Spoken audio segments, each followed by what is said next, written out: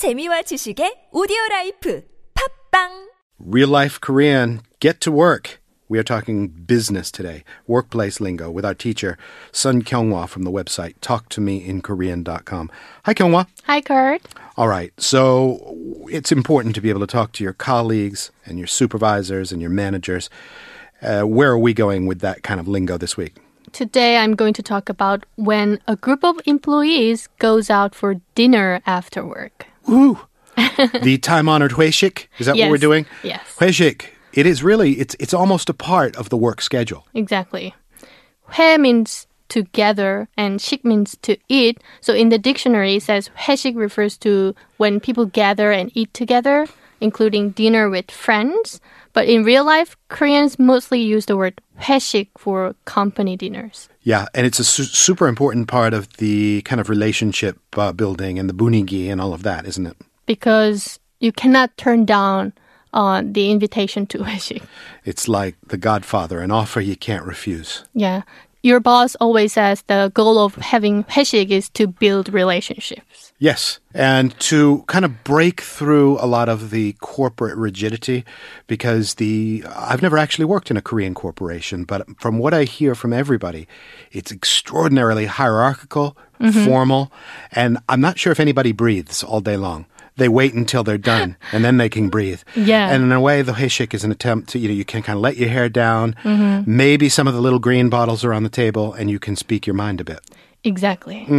And one of the most common reasons why people don't like 회식 is probably because you're encouraged to drink a lot of alcohol. Sure. And another common reason is that your boss wants you to stay until the 회식 is over. And the problem is that most company dinners include several rounds. 1차, 2차, 3차, Exactly. 4차. Yeah.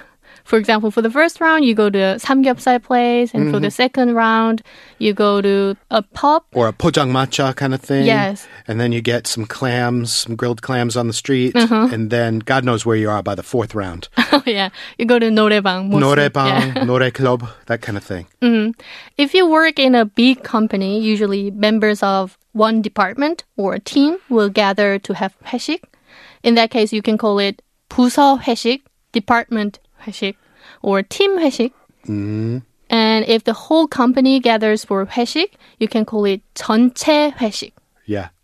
Most companies will probably have 회식 at least once a month, Sure. especially after a big project is over or before a team member leaves.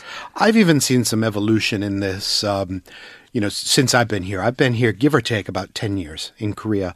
When I first got here, 회식, the Koreans that I knew that worked in very traditional corporate situations, they were complaining 2-3 회식s a week, sometimes more. And mornings were really rough.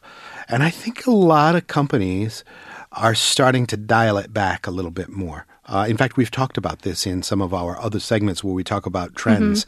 Instead of the hard drinking 회식, maybe they'll do other activities, That's right. I've heard that younger companies these days are trying out another way of bonding and building their relationships rather than having a traditional 회식, such as going to see a movie together That's interesting. or going bowling together. I wouldn't describe movies as a good way to bond. You're sitting there in the dark. Yeah, you for don't 2 talk.